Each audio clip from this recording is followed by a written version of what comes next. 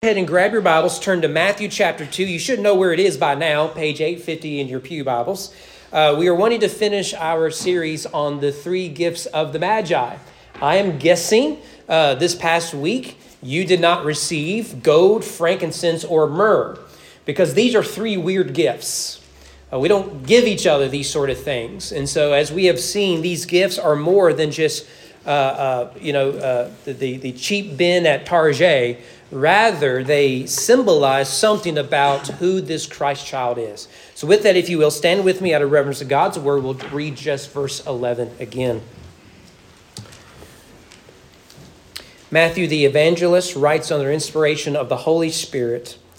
And going into the house, they saw the child with Mary, his mother. They fell down and worshipped him. Then opening their treasures, they offered him gifts, gold, frankincense, and myrrh. Let's go to the Lord in prayer. Our Father, we gather every week here in 2023, going all the way back to 1962. And we always ask for the same thing, believing in your word. We ask that we are transformed by the gospel revealed in your word that points us to Jesus. And without your spirit, that will not happen. Let the world change because of what you accomplish here. And Lord, we ask you would open our hearts, our minds, and our eyes, our ears, our mouth, our hands, and our feet, that we would go in obedience to Christ. We receive, we believe. Let us then live your word. And may I decrease so that you can increase. In the name of your Son we pray. Amen. May you be seated. I am willing to bet that every Christmas and maybe even every New Year's, your family has traditions. Most of us have the same traditions. You wake up on Christmas morning. If you're a parent earlier than what you would like, it's the one day a year you would like to sleep a little extra. Your day off, your kids do not. Nevertheless, you get up early, you open presents in your pajamas and whatnot. Maybe you have go see family, whatever it is. We all have like the big traditions. I'm willing to bet you have small traditions in your family. And they could be a host of things. For our family, we fix blueberry muffins. I know that sounds weird, but like any other tradition, we just sort of happened into it. Growing up, because of Christmas, Mom wasn't going to make us a big breakfast. But then again, she didn't feel like fixing a big lunch. And so right after we opened presents, she said the easiest thing would be to go in and make blueberry muffins. She did that one year, and the next year happened to do it again. Next year happened to do it again. Never crossed her mind that this was become a pattern. And so we as kids thought this is our tradition. No, it was just a big accident. So, it eventually became one year we didn't have blueberry muffins. We rioted in the streets of the McDaniel household. And ever since then, like whenever I became a husband, I instituted it. When I became a father, I instituted it. It doesn't have to make sense. It's our thing. Blueberry muffins, my brother and sister and I. Now that we all sort of have our own families, we will text each other. Make sure you got the blueberry muffins.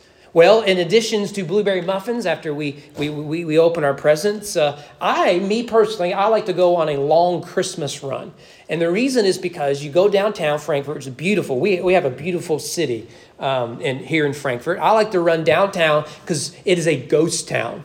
You can run down the middle of the streets and no one will bother you.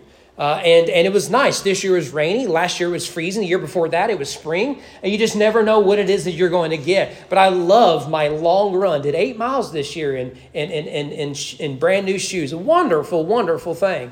But when I came home from my run, I suspect we may be on to another new small tradition. The house smelled pretty. And I walk in and I say that the house is smelling pretty. In fact, I said, it smells like apple cider. That's about as good as you're going to get from me as a man. I don't know what was being fixed. I don't know how it was being fixed. All I know is it smelled like apple cider. My wife corrected me. She informed me, no, it smells like Christmas. Now, I have no idea what that means. I know what it means, but I don't really know what that means. You probably know what that means, don't you, ladies? But I didn't really know what it means. Well, once again, what it is we have here is another gift of something that smells pretty. Maybe whenever the Magi brought the frankincense and myrrh, they brought these gifts for whatever reason, and Mary says, now it smells like Christmas. I don't know if that is the case or not, but we are given yet another gift that it smells at best, but is not a practical gift for a toddler. I came across this headline from my beloved Babylon Bee that I think summarizes the Magi quite well. Scholars now believe Jesus ignored the Magi's gifts, just played with the boxes they came in.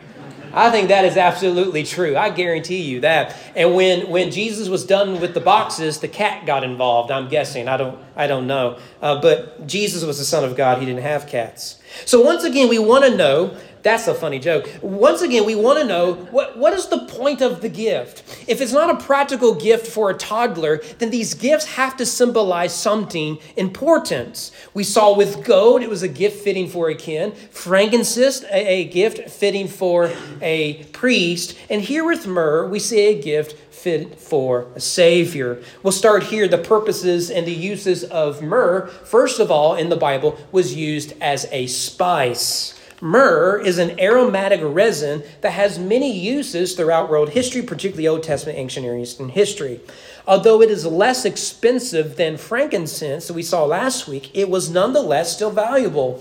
Proving this point is actually kind of easy to do, that myrrh was a common spice and it was a popular spice. In fact, we have a city in the Bible, particularly in the New Testament, named Myrrh. You've read it 1,000 times. You never knew it was called myrrh because what we get is basically the transliteration of it. What we get is the Greek, a word in our English. And in fact, this city plays a prominent role in the book of Revelation. You remember the 7 churches of Revelation. Revelation is a circular letter written to these 7 churches. The one city goes by Smyrna. You hear it? Smyrna is the Greek word meaning myrrh. So prominent of a spice that an entire city was named after it.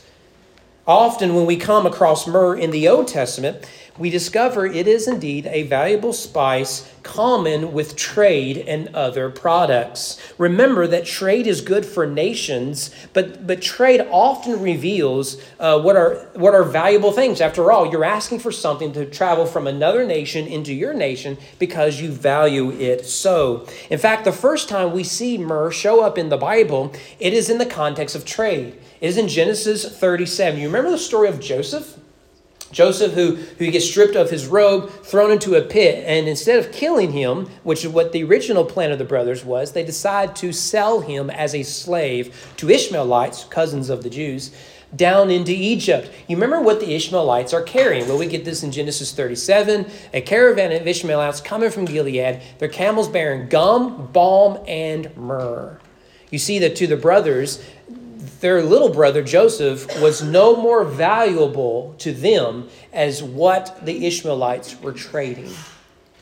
In fact, the next time we see myrrh mentioned, still has to do with the story of Joseph. The other in the story of Joseph is in Genesis 43. You remember that when the brothers come to see Joseph, they don't have Benjamin nor Jacob. And Joseph wants the whole family in Egypt with him where they'll be safe and well fed. So he sends to Jacob, through his brothers, a list of items to show his great wealth, influence, and whatnot. Among that list was myrrh. It's ironic, isn't it? Joseph was sold into Egypt with myrrh, and it is Joseph who sends myrrh back to the promised land. Sort of irony there. But following later in the story of Solomon, we get the visit of Queen Sheba. And we discover that Solomon has been trading with the nations, and among the things he traded was myrrh. So I don't have it up there, I guess, but in 1 Kings chapter 10, every one of them brought his present articles of silver and gold. There's reference to gold, garments, myrrh, spices, horses, and mules. Parallel there in 2 Chronicles chapter 9 says the same thing. So what we see is Solomon trading gold and myrrh. Most significant in the Old Testament is the role that myrrh played in worship. We saw this last week, so we won't belabor the point. Exodus chapter 30, that in the mixture of spices along with frankincense that was used to cover the temple or the tabernacle before that, to indicate it was holy, is myrrh. So you get that again in Exodus 30. You can see it there for yourself. Now, this continues all the way into the New Testament. We still see myrrh, like in the city of Smyrna, is used as a spice, as an expensive spice, often in the context of trade. We again saw this last week with frankincense, that it shows up in the book of Revelation. In Revelation, you remember that Babylon is foretold to fall. Whether Babylon references Rome or some future nation, I'll let you decide. But whenever it collapses, the economy goes with it. And what among the things traded in Babylon is gold, frankincense, and myrrh. All three are mentioned if you read the whole passage. Here you see frankincense and myrrh mentioned. So clearly, it was used as an expensive spice traded among the nations. But it's not just a spice. It was primarily used as a scent. It smelled pretty. It smelled like Christmas, I'm guessing. Without a doubt, this is the most prominent use. It was used for cosmetics and perfume. For example, remember the story of Esther? Esther was a young lady who entered a beauty contest, and she took 12 months to get ready for this thing. Now, fellas, this is where we have to say, we have a tendency to complain. Honey, are you ready? I'm going to be late. Well, I'm still putting my face on. Well, I don't know what to tell you about that. She took 12 months for this date. So maybe we don't have as much to complain about. Esther chapter 2, among the perfume she wore, myrrh. Why? Because it was associated with beauty and desire. In fact, so much so that myrrh is often referenced in the context of seduction. Notice bad seduction by the seductress woman in Proverbs 7. I have perfumed my bed with myrrh. This is the bad lady. This is where Solomon's saying, don't chase after her. Don't be easily seduced by her. And what is it she's using to seduce? A perfume of myrrh.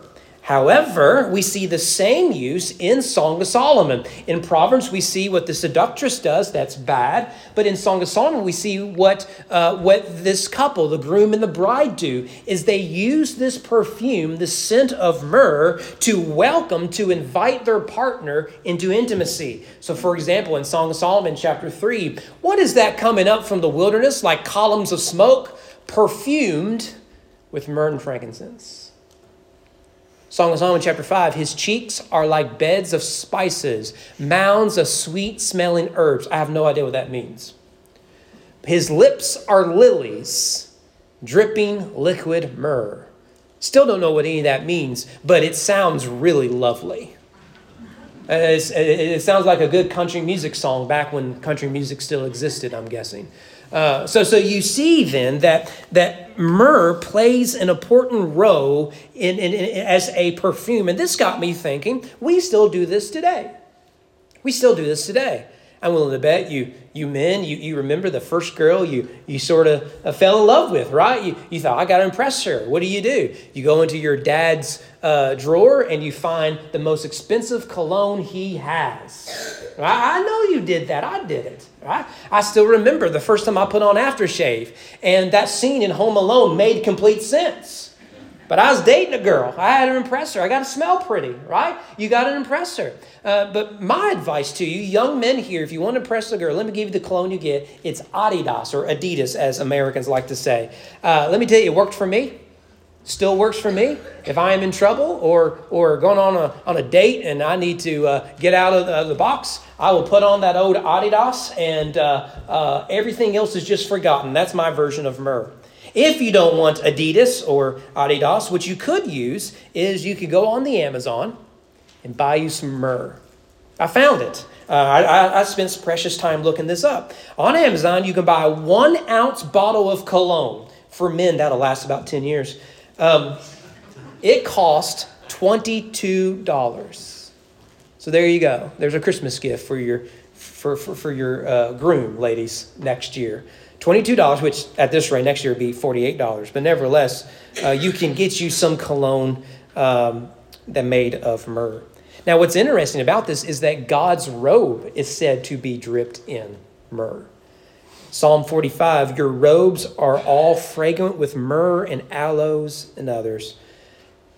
And from ivory palaces, string instruments make you glad. It's interesting that God's beauty God's essence is described in a way that is dripping with myrrh. So it's the fulfilling of the senses. What you see is glorious. What you hear is glorious. What you smell is glorious. What you speak is glorious in the presence of God. Isn't that fascinating? And what is it that God's robe is dripped in but myrrh? The point is that for most of the Bible, myrrh was traded as a spice, often used and also used for that of a perfume. And as an expensive spice, it was often used to aid worship. As a perfume, it was associated with love and desire. Being the case, then, why would a group of magi, these wise men, bring to a toddler myrrh? Well, I think you know why. It is because they see him as a Savior. This is, I think, made abundantly clear, especially when we come into the New Testament. The Old Testament, we get what it is we expect. It is a scent, it is a spice. You come into the New Testament, and things seem to take a whole new meaning. I found this helpful by Hendrickson in his commentary on Matthew. It says, as to myrrh, in more than a dozen Old Testament passages where the word occurs, it is mentioned in connection with the service of Jehovah in only one instance. We looked at that in Exodus 30. For the rest, it was a perfume used by and in the interest of mortal man to make his life more pleasant, his pain less dreadful, and his burial less repulsive. We've emphasized the scent part of it, but we could add other references as well, particularly here because the perfume was used to cover the stench of a cadaver. And that's what Hendrickson is pointing out there. Now, the New Testament writers pick up on this imagery to enhance our understanding of Jesus' own death and burial. Have you ever noticed, when you read through the Gospels, there seems to be this story that keeps popping up. The story is of a woman who takes an expensive perfume and pours it on the Jesus and covers him with it. In fact, you may remember in one instance, the woman will wipe Jesus' feet off with her hair. Remember the story? In fact, that story is referenced 3 times, Matthew 26, Mark chapter 14, and John chapter 12. And it's the story that after Jesus raised Lazarus from the dead, they invited him out to dinner, which I would too. I would probably take him out to dinner. Mexican, probably. But nevertheless, they take Jesus out. They invite him in. And here's Lazarus, just raised from the dead. And Lazarus' sister Mary takes an expensive alabaster jar of perfume. And we're not told what the perfume was made of. We're not given any of those details. All we know, it was an expensive perfume often used to cover the stench of a body. Now remember what just happened. Lazarus just died and was buried. What would happen is later the family would come to anoint the body to help with the smell. We know they hadn't done that because when Jesus went to raise Lazarus, remember he had the stone removed? And what does the King James say? People said, we don't need to be removing that stone. Why? King James, there is a great stinketh. So we know that this perfume hadn't been used on Lazarus. But now that he's alive, they don't need to use it on him anymore. Instead, Mary uses it for Jesus. You remember what the disciples did, and Judas is the one that gets zeroed in on, is they form a committee, they're Baptists, and they complain. And they complain and they complain and complain. And Jesus has to rebuke them. And he says that Mary did, quote, a beautiful thing to me. And we get this in Matthew 26. In pouring this ointment on my body, she has done it to prepare me for burial. Truly I say to you, wherever this gospel is proclaimed in the whole world, what she has done will also be told in memory of her. Notice what Jesus has done here. Now, although we don't have the ingredients of this perfume, Jesus connects his anointing of the perfume with her anointing him for his burial while he is still alive. Jesus is saying, it isn't Lazarus that's going to die, but I will. She's preparing me for that event. Well, there is another story that is very parallel to this. It's not the same story, although it has a lot of the same parallels. This is in Luke chapter 7. Jesus is invited by a Pharisee named Simon for dinner. I'm sure they went out to Mexican. And while there, a woman who was a known sinner comes to Jesus with another alabaster flask of ointment and begins to anoint Jesus. Again, we're not given the ingredients of this perfume. So we get this in Luke chapter 7.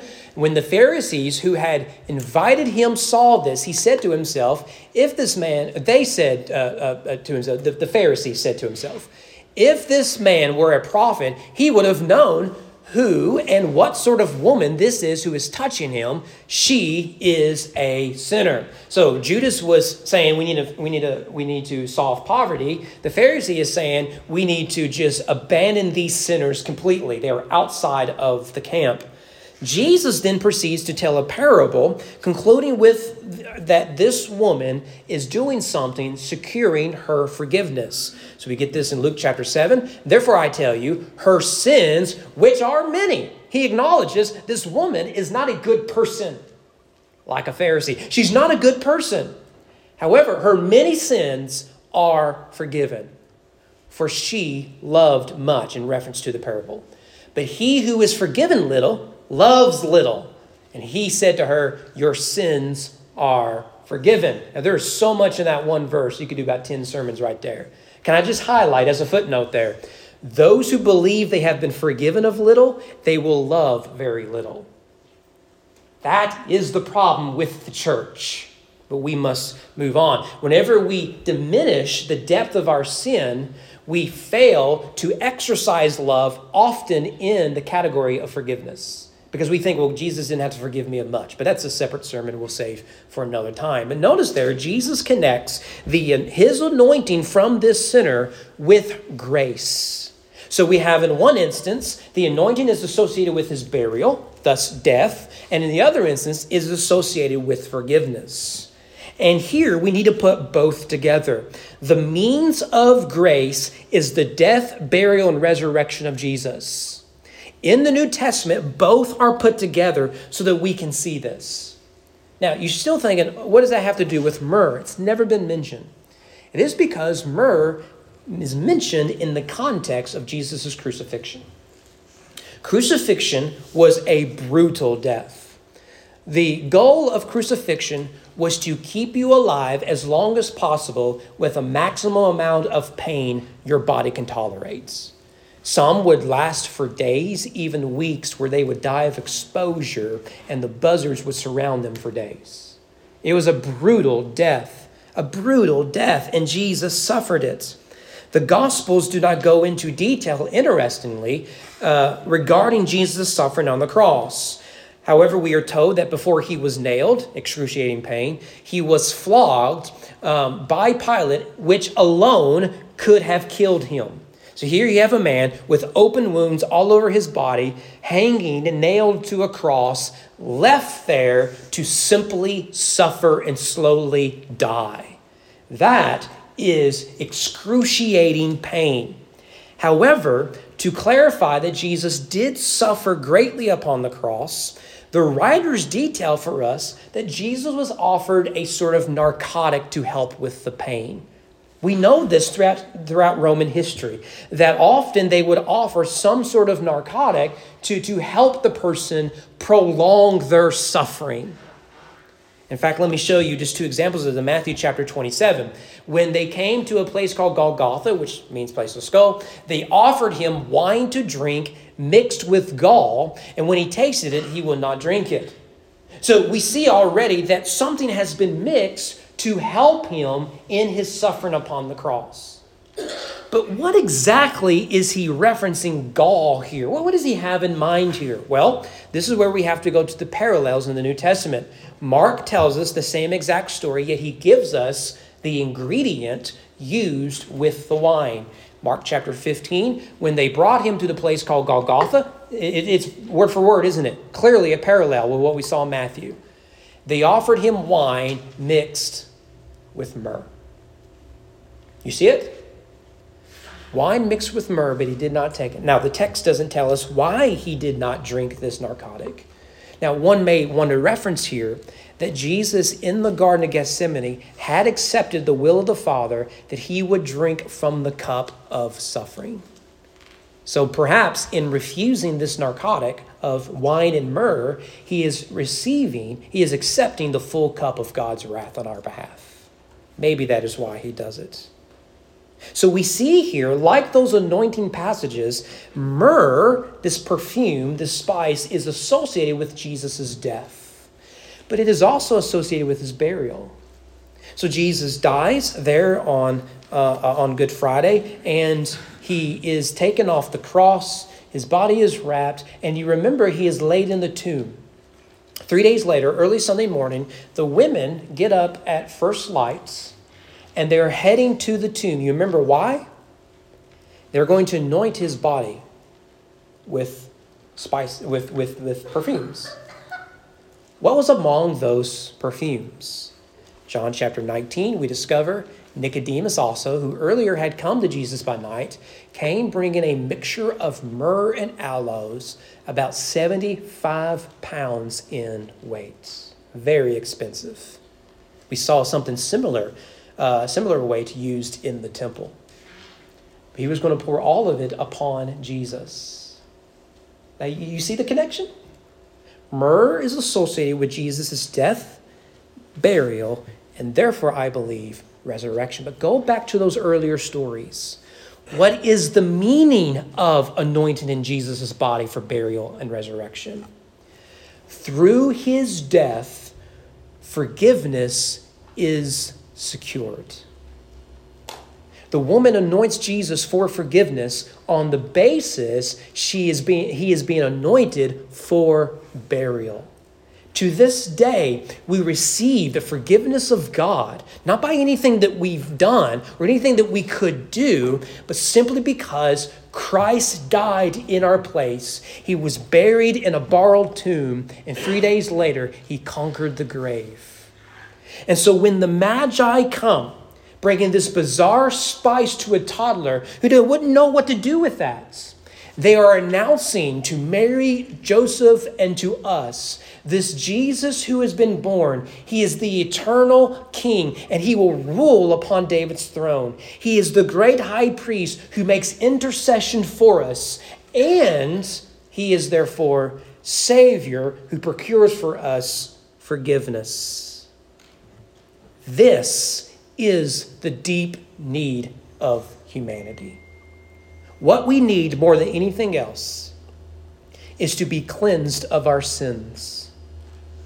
And the New Testament writers pick up on the imagery of myrrh and says, see, Jesus took your sins upon you, your wickedness upon him, so that we might be free from it. That is the greatest gift Christianity can offer the world. And that is the greatest need the sinner has, much like that woman who comes bearing her spices. I was watching a documentary recently about World War I. And the thing about World War I is it was a bloody, ugly war where they basically set up trenches and just go into no man's land and try to get this, lose a lot of people in the process, and they're going to return. And it was just a awful war, particularly, you have Britain on one side, Germany on the others, and of course they're allies. 1914 was a particularly noteworthy year. These battle-hardened soldiers were exhausted, and we know that from their letters and their stories and everything else. You had the Germans on one side, you had the Brits on the other, and usually what the nations would do is they would take the winter off. Winter can be terrible in Europe, and so they needed to revamp their weapons. They needed to get more soldiers. They needed to do all the things you have to do to fight a war. And so often they would sort of have a sort of truce. But the Britons thought this is our one chance to get an advantage over the Germans, and so they told the soldiers, "You're not leaving the trench. You're going to stay there a little longer." And so they ended up going through Christmas. And on Christmas Eve, when the Germans would normally celebrate Christmas, remember the Germans are the ones who gave us Christmas trees and decorative lights, and all that comes from the Germans, thanks to Martin Luther and others. And on Christmas Eve, late at night, with guns pointed at each other, a group of Germans started to sing, Silent Night. And they started to sing it in their language. And the tune was such that the Brits over here who didn't know German, they recognized the tune. And so when the Germans would finish one verse, the English would pick up with the next verse. Silent night. And before long, what you had was a melody of enemies singing about Christ laid in a manger, a silent night amid war. And then they started singing other carols, and one by one, men would start to pop their head out of the trench to look across, knowing it's a risk of their own life. And the other side would pop their heads out of the trench, knowing it's a risk of their own life. And they continued to sing about the peace on earth and goodwill towards men. And on Christmas Day, they left the trenches, came across no man's land, and they started to do fellowship with one another. Men who were trying to kill each other just hours before now were shaking hands, and and some have suggested they're even playing football, or what we Americans call soccer, the world's greatest sport, I would add. In unison and fellowship, genuine peace on earth, goodwill towards men. What brought them together? It wasn't politics. Politics is what made them aim at each other. It wasn't economy. It wasn't international affairs. It wasn't diplomacy. It wasn't feelings. It wasn't academia. It was of a king laid in a manger. It was of a priest hung from a cross. It was of a Savior risen from the dead. If we want peace on earth, if we want goodwill towards men, the answer as we enter 2024 has to be Jesus Christ risen from the dead. And let it be that we remember that moving forward. So I don't know your story. I don't know what brings you here, but maybe you're here and you've never truly received in full the forgiveness that Christ offers you. Come to the one who is worthy of myrrh. Maybe you're here and your faith is shaky. You have your doubts and security seems to be far off. I would encourage you again, like the Mary and the woman with oil, come to Christ, knowing that the Savior has come and he offers you salvation, a gift that no one else and nothing else can give. Today is the day, if only we would receive it. And let us go into 2024. There are many things that can distract us, many things that can scare us, but let us be the people who worship the one worthy of gold, frankincense, and myrrh, the one in whom the nations come bearing gifts, because he is our King, he is our priest, he is our Savior. Let's go to our Lord and Savior in prayer. Father, I ask that you would be